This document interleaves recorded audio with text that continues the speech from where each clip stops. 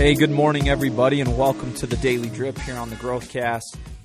A lot of people like to talk a lot about authenticity these days. Be your authentic self is the directive. It's good advice, and to a certain extent, it's a very productive tactic for growth. But on that same note, when it comes to behavior change, being your authentic self can actually create a roadblock. The way behavior change works is it all starts with our thoughts, with your thoughts. If your natural or authentic self tells you, today you're too tired, sleep in, should you listen? Should you give into your authenticity? If you want to change your behavior, the answer is no. Behavior change requires you to go against your natural tendencies until those tendencies change and a new normal is formed.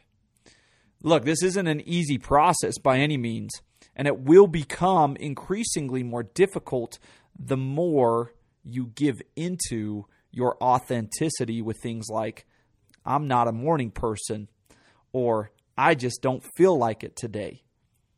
Right? That's authentic. That's real. But behavior change is not going to happen if we continue to give into that authenticity. Let's be honest.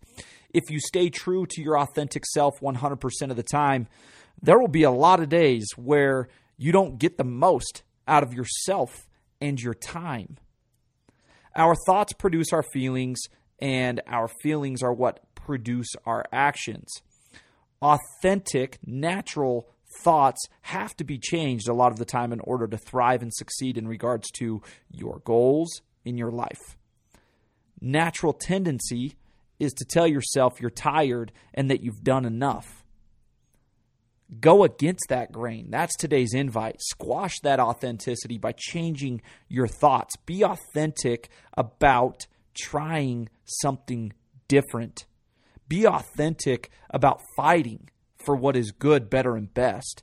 Be real with yourself about what you really want, and then give into fighting for it even when you authentically don't feel great.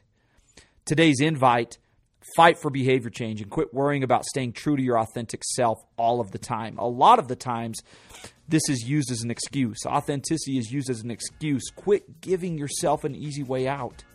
You are meant to be great. You have it in you to buck those natural tendencies.